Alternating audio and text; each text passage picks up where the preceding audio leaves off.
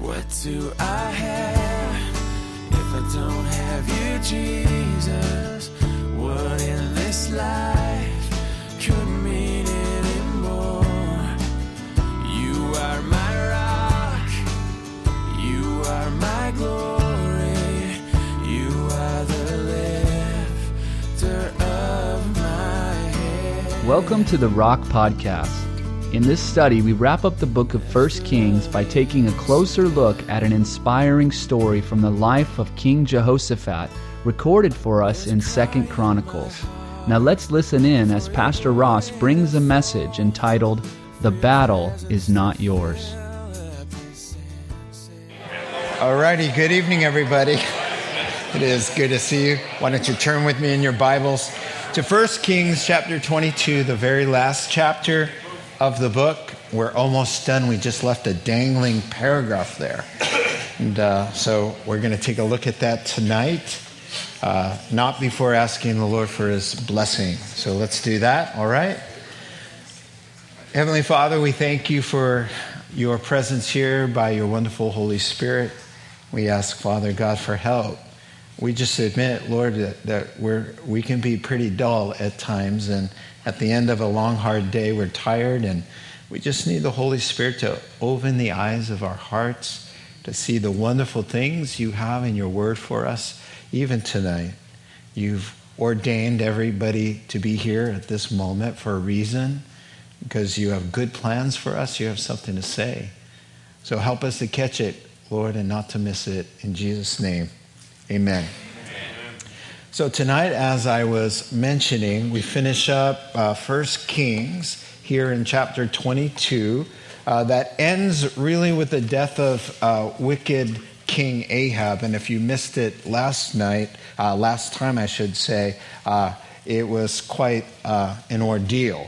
A random arrow by a random archer, fulfilling a long-time prophecy, or I should say prophecies, of how King Ahab would die. But now that we finished up his life and death, in keeping with the literary style of 1 Kings, going from the northern kingdom of Israel to the southern kingdom, back and forth, that's what the writer does now in going from the north to the south. And now there's going to be a brief summary in the remaining couple paragraphs now of King Jehoshaphat, who is reigning in the south, and he reigned during the same time as King Ahab. Now I have a quick map there for you, and so essentially you'll remember that the kingdom has been divided for about 100 years since Solomon, so 100 years have passed since we were at the time of Solomon, and now we've had the death of King Ahab and that whole ordeal, and now his son, King Ahaziah, is going to reign in his place.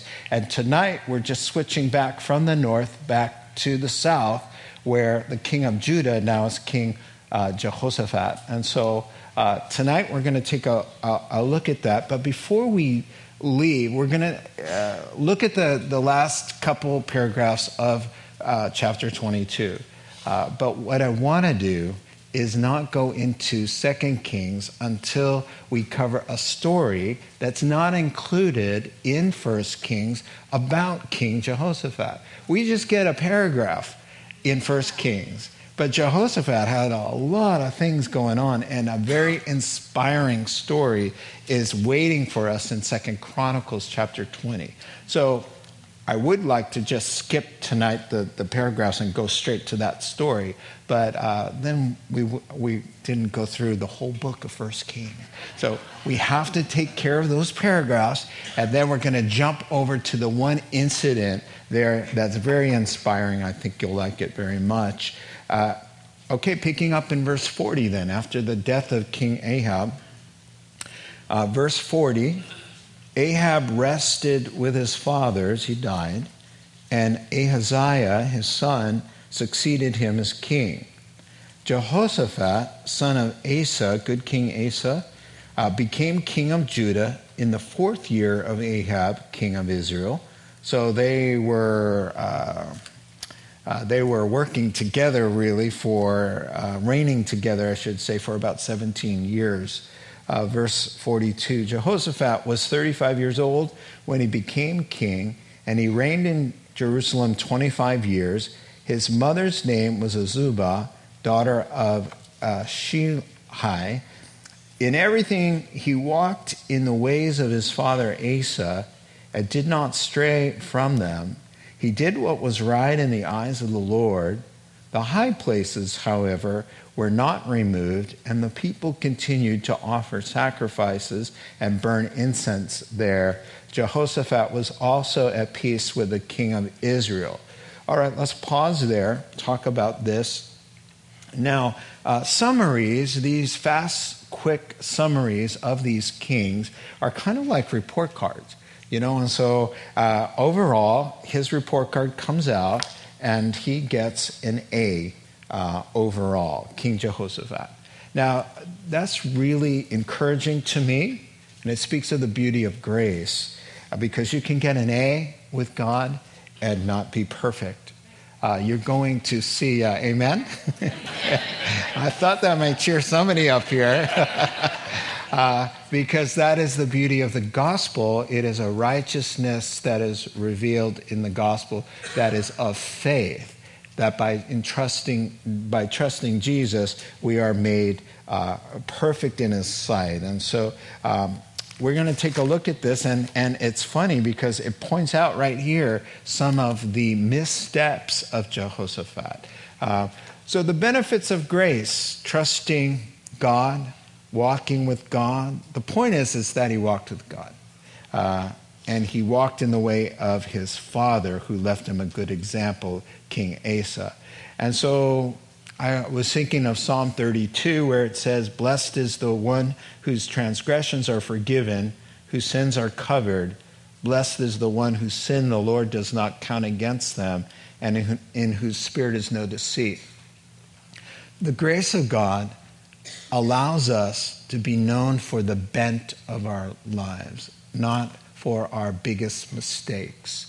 It's a wonderful thing to be able to look at this and hear him praise, really, the life of Jehoshaphat, and we know that he was not perfect, and those shortcomings are listed here in verse 43. He never got to the high places. He had unfinished business, and don't most of us. It's refreshing to know that the high places didn't get finished. He died with still work to do, and that's kind of something that we can all relate to. He stopped short of a full purge of idolatry. Those high places were places where Israel would, on occasion, worship idols and false gods. He could have done more. He didn't reach as high as he could have, but he's going to get an A even with that unfinished business because of the grace of God. Now, Paul the Apostle would argue that, and by the Holy Spirit, I might add, to get to those high places in your life and to tear them down and receive the reward. Yes, of course, we're all going to get there by grace, and we stand there completed in Christ by the blood of Jesus, completely right, 100%. But there's reward issues. There are reward issues. And so from Paul's point of view, that leaving the high places when God expected you to get those and enabled you and wanted you to get to those, not in a condemning way. It doesn't matter so much. I'm not talking about salvation. I'm talking about reward. In 1 Corinthians chapter 3, the fire will test the quality of our work. And so if your work survives, you receive a reward. But surely there will be forfeited reward for unleft high places. And so rather than get encouraged to think, I can still get an A and not get the high places, I think the New Testament would come down on the side of running the race to win the prize, as Paul will say in 1 Corinthians chapter 9, verse 24. Run your race in such a way to get the prize. So go ahead and get those high places taken care of, and you won't regret it. Also, he throws in verse 44, he says, he also was on good terms with wicked King Ahab. Meaning also this is a bad thing. All right? He left the high places, and he also was on good terms with the wicked men. Now, how can you be at peace with a man who's at war with God? I mean, bad company corrupts good morals, 1 Corinthians 15:33. And so it's sort of a big mistake. What happened in the south, King Jehoshaphat said, hey, why can't we be friends, and let's bring some peace. We're brothers. And he tried to unite the south with the north again at any cost. The problem is that he was compromised, and it almost cost him his life. So that's a big mistake many good-hearted people make. They make an alliance, try to make peace with an immoral or sinning person. There's a fine line between being friendly and warm to win a sinner and the heart alliance that begins to corrode your own sense of right and wrong. And that's what happened to good-hearted Jehoshaphat. He said, let's have peace between Judah and Israel, right? And he allowed his boy, Jehoram, to marry Ahab and Jezebel's daughter and to make a treaty. Athaliah is Jezebel Jr. And she married King Jehoshaphat's boy.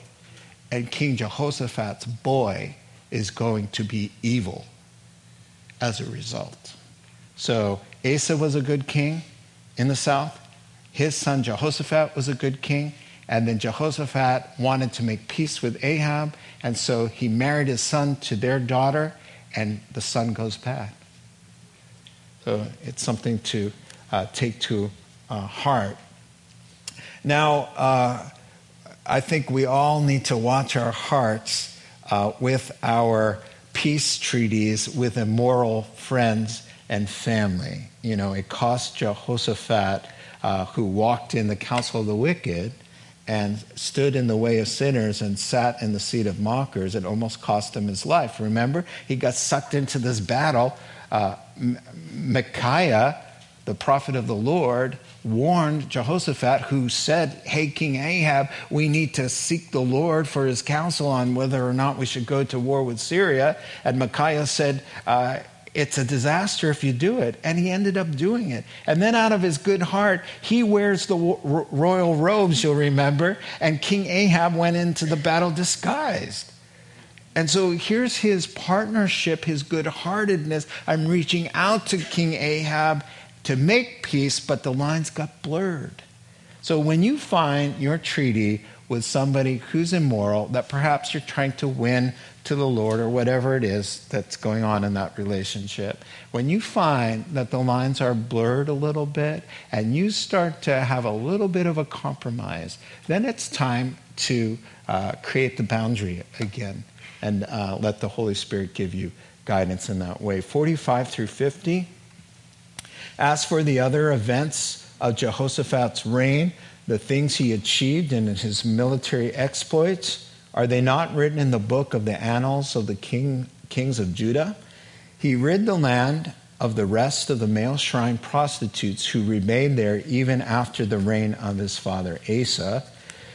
There was then no king in Edom, a deputy ruled. Now Jehoshaphat built a fleet of trading ships to go to Ophir for gold, but they never set sail. They were wrecked at Ezion-Geber.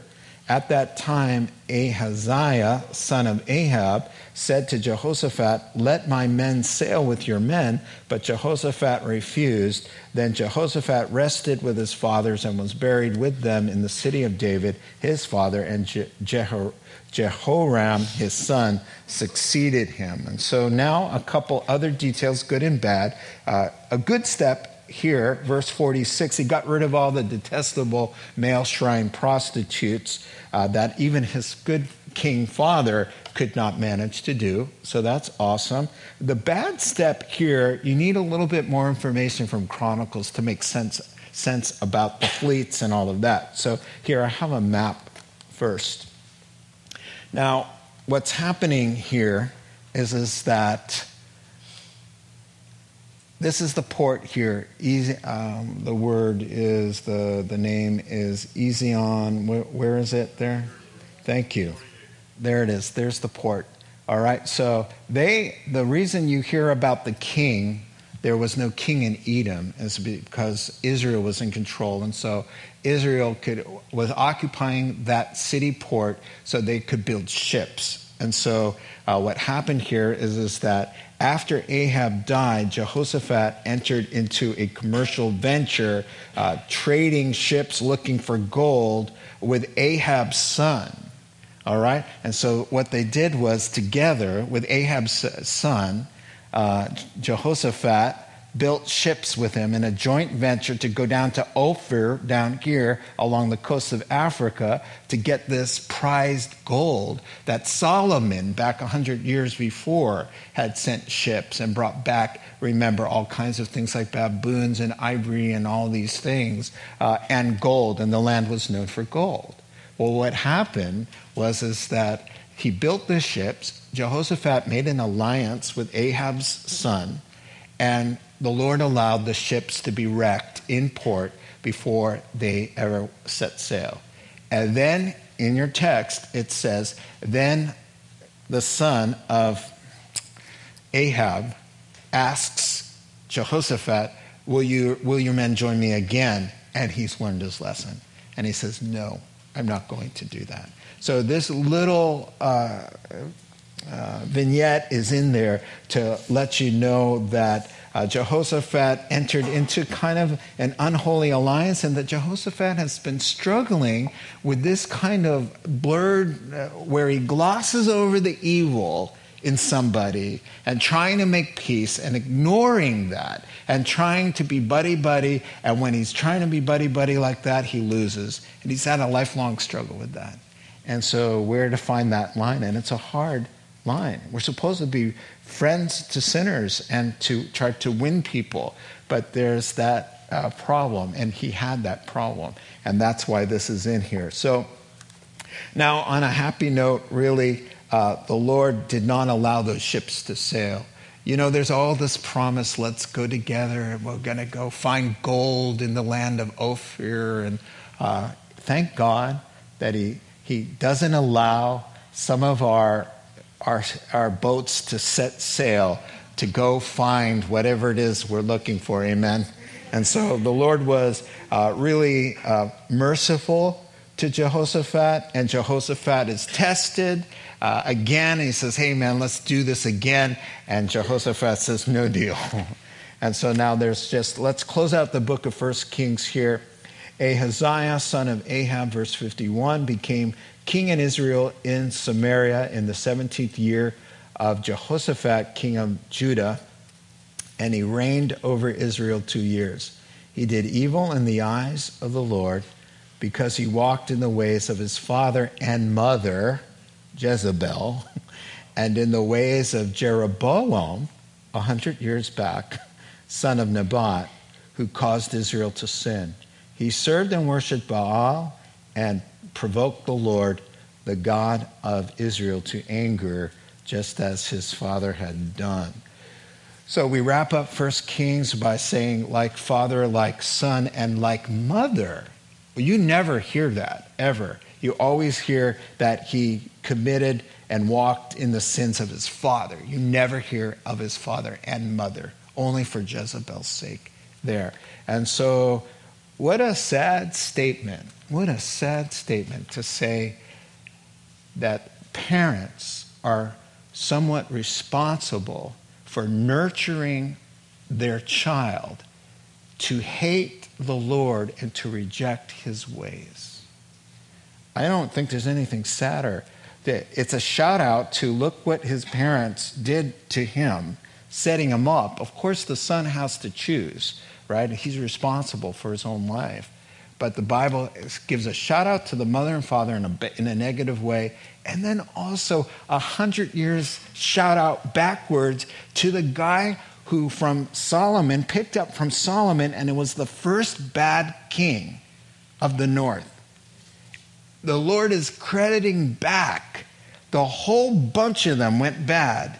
And he's saying it's really the guy who started this whole thing. He walked in his ways. And so really, it's really kind of scary to know that your bad choices can still hurt people 100 years from now. A century later, the Bible is saying he walked in the ways of this guy back here. He set a trajectory away from the things of the Lord, and people followed generation after generation. And so that's a sad thing. Now, it says that he reigns 2 years, not like 22 years like his dad, but 2 years, and it's a fulfillment of prophecy that he would have a short reign and a really nasty death. And we get to get the details of that death next time, because it's in 2 Kings chapter 1. So we're going to find out how exactly he died. And so before we leave 1 Kings now, so we're done with 1 Kings, right? But no worries. You know why? Because 1 Kings and 2 Kings was one book in Hebrew originally. And so the story's just going on. But it's kind of nice to say, hey, we just finished 1 Kings. Now, before we go to 2 Kings, because we don't want to leave Jehoshaphat's life without getting this beautiful incident that will inspire us tonight. So go ahead and turn to 2 Chronicles chapter 20. 2 Chronicles chapter 20, and we'll start walking our way through a great incident here. All right, I hear the pages stopping, so we'll start. 1 through 4. After this, the Moabites and the Ammonites, with some of the Meunites, came to make war on Jehoshaphat. Some men came and told Jehoshaphat, a vast army is coming against you from Edom, from the other side of the sea. It's already in En-gedi. Alarmed, Jehoshaphat resolved to inquire of the Lord, and he proclaimed a fast for all Judah. The people of Judah came together to seek help from the Lord. Indeed, they came from every town in Judah to seek him. All right, so if you're taking notes, there are going to be 5 P's, all right? The provocation, all right? The provocation. So the verse starts out with after this, so let's get context. Actually, it's not far after, it's on the heels of the war that just happened, the battle with Syria, that Jehoshaphat partnered with Ahab and almost died. So after he almost died in that unwise choice to go into that battle, he got right with God. And that's after that. After getting right with God, after that wrong battle, now he gets word, you may have survived that battle with Syria, but now a vast army is coming against you. And that's the context here.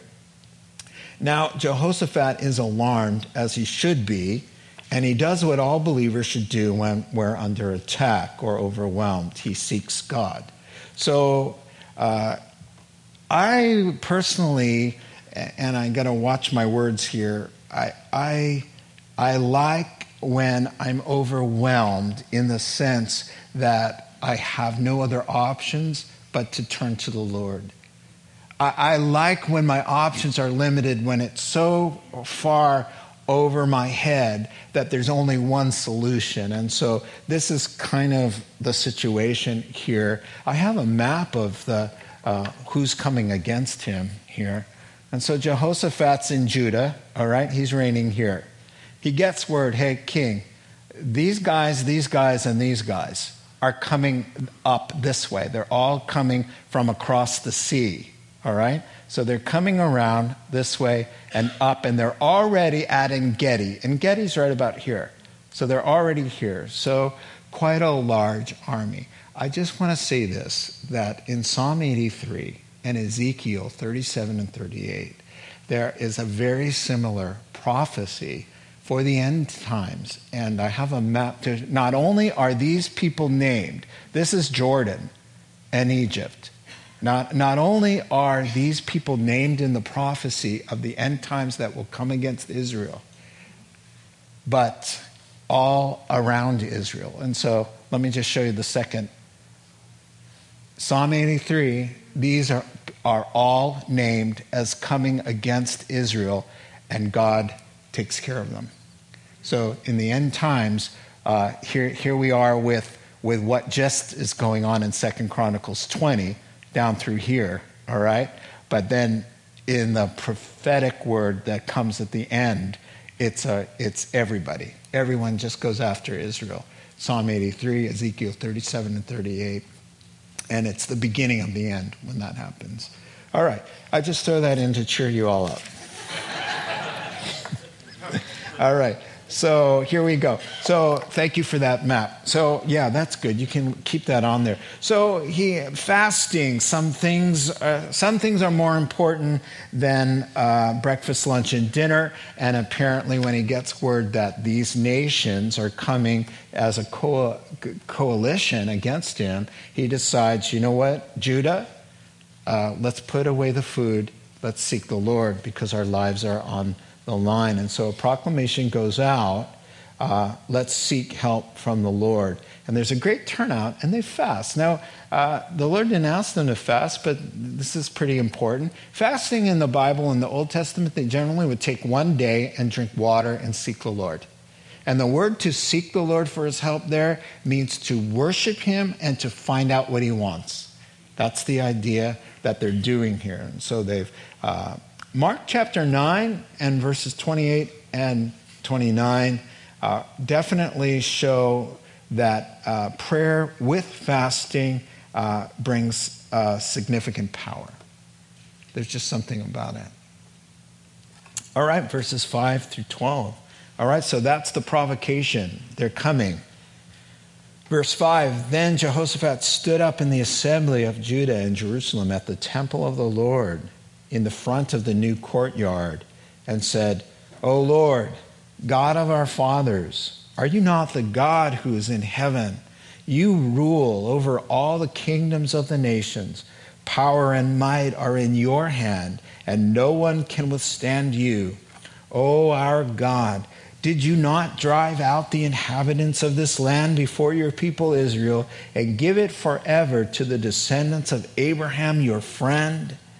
They have lived in it and have built in it a sanctuary for your name, saying, if calamity comes upon us, whether the sword of judgment or plague or famine, we will stand in your presence before this temple that bears your name and will cry out to you in our distress, and you will hear us and save us. But now here are men from Ammon, Moab, and Mount Seir, whose territory you would not allow Israel to invade when they came up from Egypt. So they turned away from them and did not destroy them. See how they are repaying us by coming to drive us out of the possession you gave us as an inheritance. O our God, will you not judge them?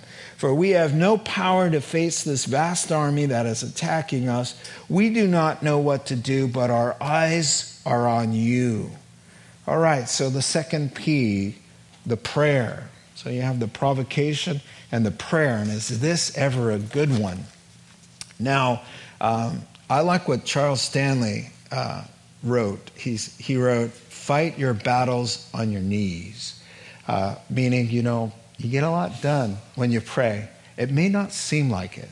And that's why a lot of people don't pray very much, because it just seems like you're not being effective. It seems like you're wasting your time. You could be doing things. You could be returning emails, making phone calls. You could be cleaning the room that you're in at the moment. You could be making that bed. You could, whatever it is, right? But prayer, a lot of spiritual power. You could get more done. And so let's take a closer look at the prayer, because it's beautiful. One commentator, Adam Clarke, a British scholar from the 1700s, said this about this prayer. It's one of the most practical, biblical, and elegant prayers in the entire Bible. Let's take a look at it here. So number one, I think he begins in verse 6 by rehearsing the facts, telling himself and everybody else the truth about the situation by acknowledging God's supreme power. So number one, he starts out, God, our God, you have no equal. Your power is matchless. You're in control. Who could stand up to you? You're our God, and we're in good hands. So number one, just being biblical in your own thinking about the situation that you're praying about. The Moabites, they have their gods and goddesses. The Edomites have their deities. The Meunites, they worship their nomadic gods. But he says, listen, you are the God of the earth. You are our God. No one can stand a chance against you. I like when I pray, when I have problems, I just like to just pray according to the scriptures to remind myself of the truth of the situation. God, I just thank you that I know that all things work together for good. I know this is working for my good somehow because I love you and I'm called according to your purpose. And I know I'm not supposed to have any anxiety about anything, but in everything, by praying, I give this to you with thanksgiving, and I thank you for this and I thank you for that. I'm just quoting scriptures. And by the time you're done confessing the truth of the situation from the scriptures, you're praying biblically, you're reminding your own soul. He's reminding himself. He's reminding everybody. Folks, we're talking to God who made heaven and earth here. Everybody's cowering about these guys coming. But we've got a line to God here, and it sets everybody at peace. Sometimes when you're in trouble, one writer said, it's good to begin your prayers with all the reasons you don't need to be afraid. Remind your soul who's in control and rehearse the facts as you know them scripturally. His power is unlimited and his love is unfailing, and he's promised to work everything for your good. You're his beloved and have nothing to fear. Amen? All righty. Verses 7 and 8 then. So we rehearse the facts and now we remember the past. He says, Lord, you've been faithful in the past with similar challenges. You drove out the adversaries and made us secure. So it's always good in your prayers and in your own confrontation with trouble to remember how God has been faithful in the past. And as God has been faithful in the past, that's his guarantee that he comes through in the future. You know, here I raise my Ebenezer, come thou fount, right? It was written in the 1700s. Here I raise my Ebenezer, here by thy great help I've come. And usually everybody just thinks of Ebenezer Scrooge, you know. What? I raised my Ebenezer? I don't really understand that, right? So in 1 Samuel chapter 7, Samuel prays to the Lord to save Israel from the Philistines, which God does. And afterwards, he takes a stone and he names it Ebenezer as a memorial. And he tells the Jews, every time you look at that, every time you look at Ebenezer stone, you'll remember, well, Ebenezer means up until this point, God has helped me. That's the point. Because God has been my help this far. God has got me this far, right? And so this is kind of what's happening in this prayer. God, you gave us this land.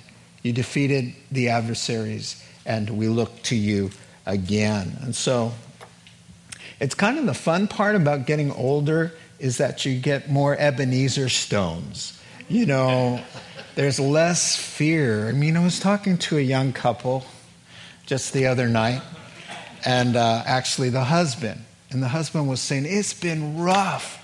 We've have a lot of financial pressures, and we're both working, just not enough, and we're praying, God, what's going to happen? Then we got evicted. The landlord says, hey, I want my house back. It's like, what's up with that? So now we had to find an apartment. We're not making enough money. And lo and behold, I get a brand new job with a raise. And we found a nice apartment. And we're moving in at the end of the month. And we're blessed. We're blessed with a place to stay, a new place, and a new job. And a lot more money. Right? Now they have an Ebenezer stone. while he was talking to me and telling me the story, I was thinking about our first year of marriage and how, those things happen. And then God comes through and he teaches you. And you have your little Ebenezer stone and you just remember in your mind, the next time, oh yeah, this is no problem.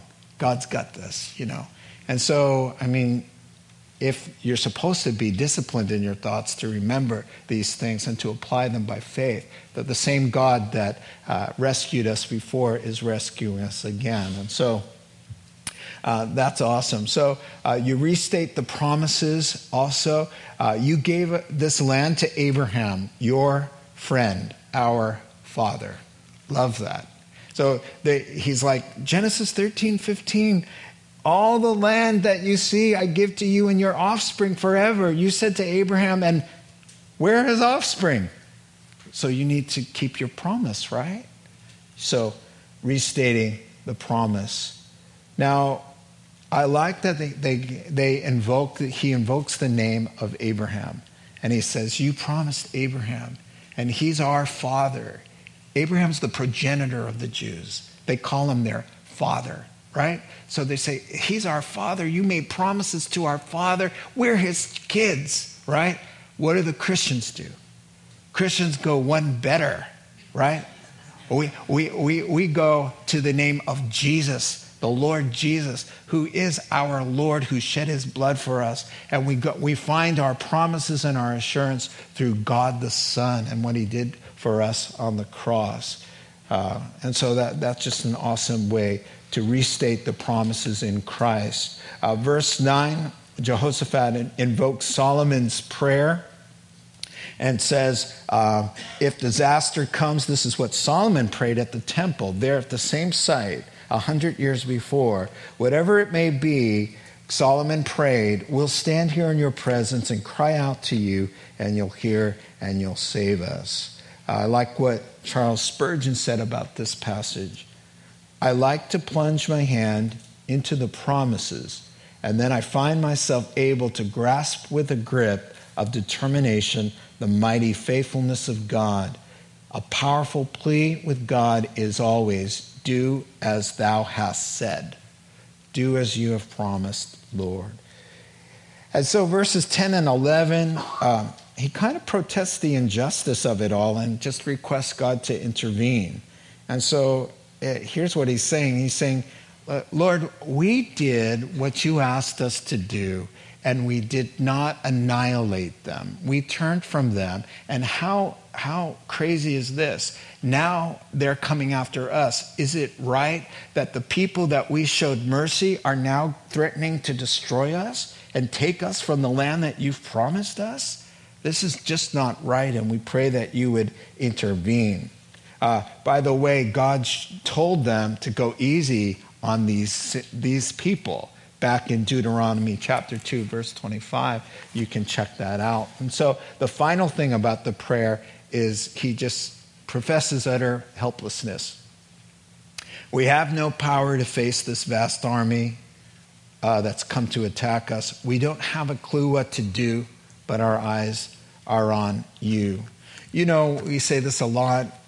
God helps those who helps themselves is just not in the Bible at all, and it's not biblical.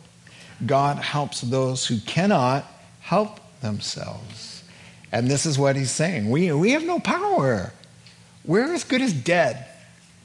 And our eyes are on you, because we know if we don't get an answer from you, the answer doesn't come. And so that's just a beautiful way to tell the Lord, you're the only hope that we have. The fastest way to obtain God's help is to admit your own helplessness, because he's glorified and your faith will be strengthened. And so to sum up the prayer, here it is. There's no one like you in power. You've been faithful in the past. You've made specific promises about this very thing. We're asking you to intervene. We have no power. We don't know what to do, but we're looking to you.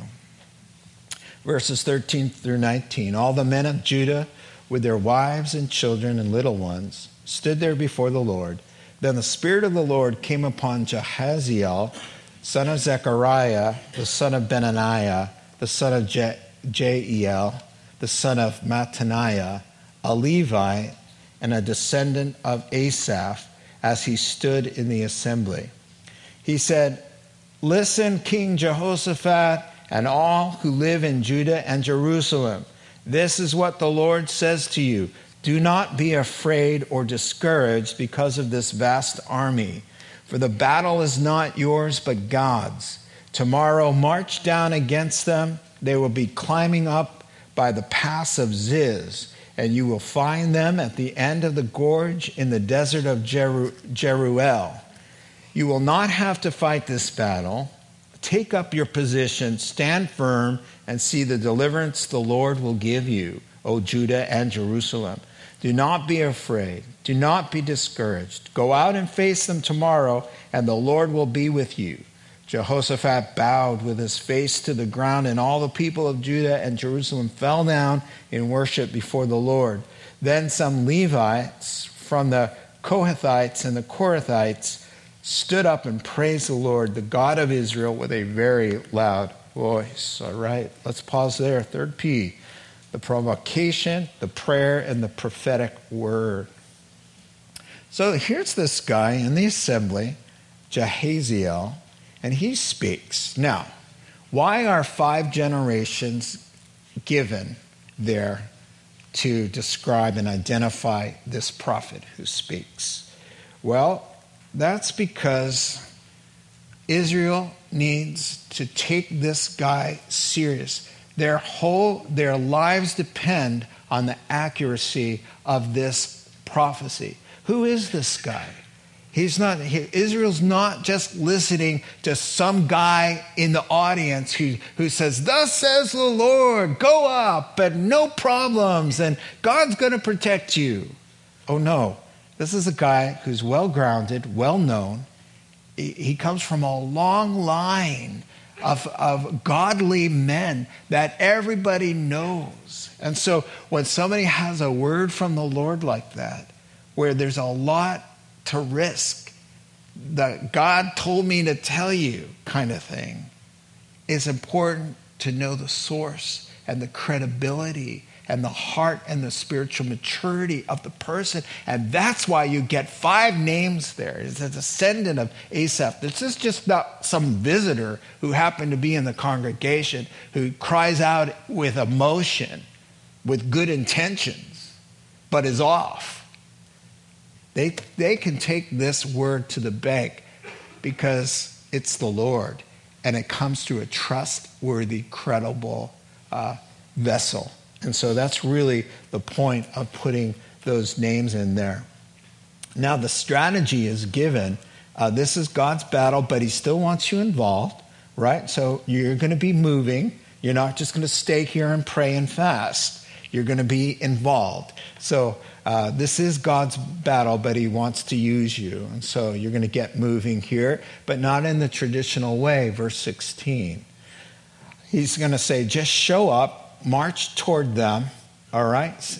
Quiet yourself, position yourself there, stand still, don't be afraid, and I'll do the rest. That's a lot of faith. A lot of faith. I don't think that you'll find another place in the Bible where such faith is called for and demonstrated. Then I started thinking about that after I wrote that down, and I started thinking, Noah to build the ark, that took a lot of faith. And David to face Goliath with a slingshot, that took a lot of faith. Peter to get out of the boat and walk on the water. Lord, if that's you, just call me and I'll come and walk on the water. Yeah, so never mind. There are other places in the Bible, but this is a top 3. Amen. So the response to the word, there's a worship choir, and they're praising loudly. Charles Spurgeon on this praise after this word comes through a credible source, not just anybody. That's why they're so happy. They know, wow, if Billy Graham is saying it, he's like that. He's a well-known guy and a trustworthy guy. Then they all start to praise the Lord loudly. Charles Spurgeon. They worshiped, but why did they worship? There was no difference. They were not yet delivered. No, but they were sure they were going to be delivered. Their enemies were not dead. No, they were all alive, but they were surely going to be dead, so that they worshiped anyway, and their devotion rose from trustful and grateful hearts. So faith says, I'm going to live and love God and worship him and serve him in spite of what I see and feel, as if God has already answered the prayer and is going to work this out and see me through. That's what's going on here. They're able to say, let's sing, even though not a thing has changed, except their perspective, because they have a word from the Lord. And you have a word from the Lord. You have a whole book filled with words from the Lord that you can also praise the Lord about. Here's another quote. No matter what difficulty we're facing, this word is always true. The battle isn't ours. It's always the Lord's. He owns us. He's taken full responsibility for us and our interests. So the next battle that comes your way, remember, it's actually not yours to fight, but God's to win as you cooperate with him. Amen? All right, verse 20. Early in the morning, they left for the desert of Tekoa. And as they set out, Jehoshaphat stood and said, listen to me, Judah and people of Jerusalem. Have faith in the Lord your God, and you'll be upheld. Have faith in his prophets, and you'll be successful. After consulting the people, Jehoshaphat appointed men to sing to the Lord and to praise him for the splendor of his holiness as they went out at the head of the army, saying, give thanks to the Lord, for his love endures forever. As they began to sing and praise, the Lord set ambushes against the men of Ammon and Moab and Mount Seir, who were invading Judah, and they were defeated. The men of Ammon and Moab rose up against the men of Mount Seir to destroy and annihilate them. After they finished slaughtering the men from Seir, they helped to destroy one another. When the men of Judah came to the place that overlooks the desert and looked toward the vast army, they saw only dead bodies lying on the ground. No one had escaped. All right, number 4, the fourth P, the power of praise. Praise. Verse 22. Now you really see why I really like this story. Now, trusting in God and trust in the credibility of his prophets, and the Lord is reliable, and so the word we heard from Jahaziel is solid, and so Jehoshaphat gets a phone call. Jehoshaphat gets some, verse 21, gets some input from the people, right? It's only right to get some input from them. Okay, guys, how are we going to do this, all right? Because their lives are invested here. So it's just not about Jehoshaphat. So he gets some insight. And so what do? They say, hey, let's sing our hearts out. And so, okay, what song do you want to sing? Give thanks to the Lord. His love endures forever. All right, that's a good one. We all know it. All right. So the worshipers, the worship team's out front, and they're marching into battle singing. And as the praise goes up, the help comes down and the confusion breaks out. Verse 22, the armies are thrown into panic and they turn on one another. And they're singing and praising their way. They get to the top of some lookout, the top of some plateau there, and they look out over the desert. Can you imagine that sight? Verse 24, just dead bodies everywhere. I mean, there are a lot. There are thousands. Thousands of dead bodies just laying there. Can you imagine the strength of their faith? Can you imagine the joy, the relief? Can you imagine the awe? Just looking at each other, they know they didn't do anything. All they were doing was singing, give thanks to the Lord for he's good, his love endures forever, and bam, wow, that's amazing. Now, when God takes you through a harrowing experience like that, your devotion to him increases and leaps and bounds. And so I love what one writer said, just praising God in the midst of our trials touches God's heart in a way that ordinary praise cannot. The heart that worships against natural inclination of fear and worry and pain and confusion, yet worships anyway, is a sacrifice to God, which requires extraordinary faith, which God often rewards in extraordinary ways. It's one thing to worship and love and serve God when everything's going good, right? But when we worship God, when all hell is breaking loose and things aren't going our way and we've got a lot of questions and we worship him anyway, it really touches his heart and we enjoy his blessing. Let's finish up.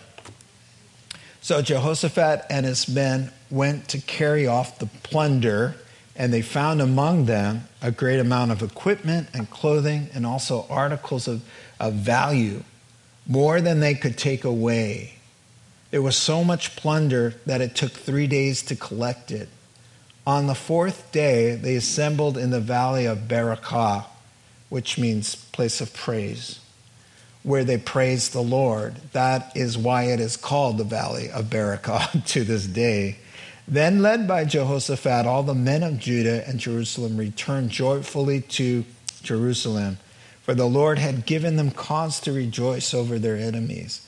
They entered Jerusalem and went to the temple of the Lord with harps and lutes and trumpets. And the fear of God came upon all the kingdoms of the countries when they heard how the Lord had fought against the enemies of Israel.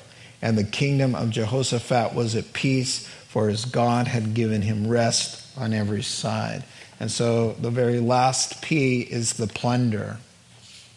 So not only did they not die, but they kind of get rich also, trusting and resting and obeying. Now, extraordinary faith brings extraordinary blessing. So they kind of hit the jackpot there, materially speaking.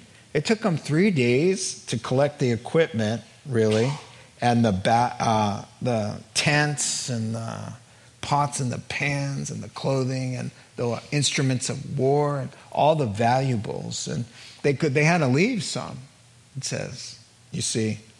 Now, how do you handle a problem that comes your way? How do you handle the word that a vast army or a vast problem is coming against you? How do you guys handle that? How do I handle that? Well, here's what they did. They prayed, seeking God with fasting when necessary. They had faith and obedience, believing God and his word through the scriptures. They went forward and did what he commanded.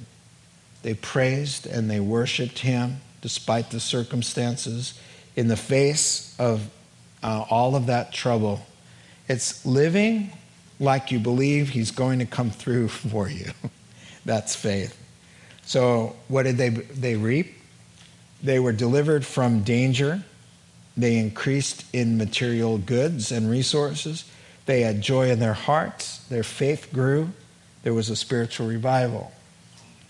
The surrounding nations wanted to know where their armies were. So they sent people out looking. And they saw the same thing Israel saw.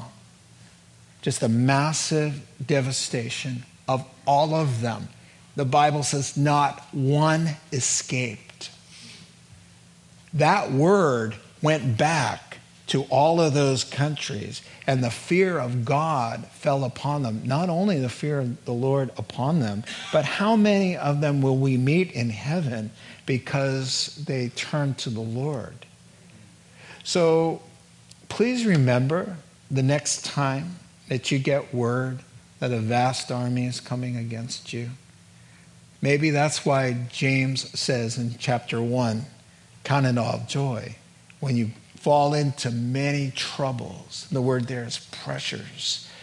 because God can do some really mighty, wonderful things through these very challenging trials and tribulations. Amen? Let's pray together.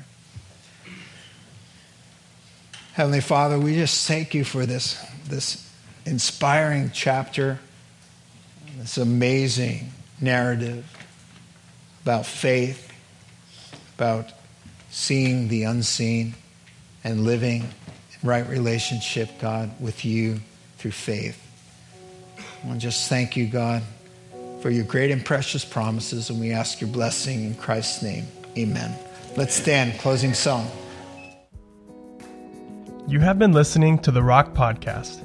Our regular services are held on Wednesday nights at 7 p.m. and Sunday mornings at 8:30 and 10:30 a.m. in Santa Rosa, California.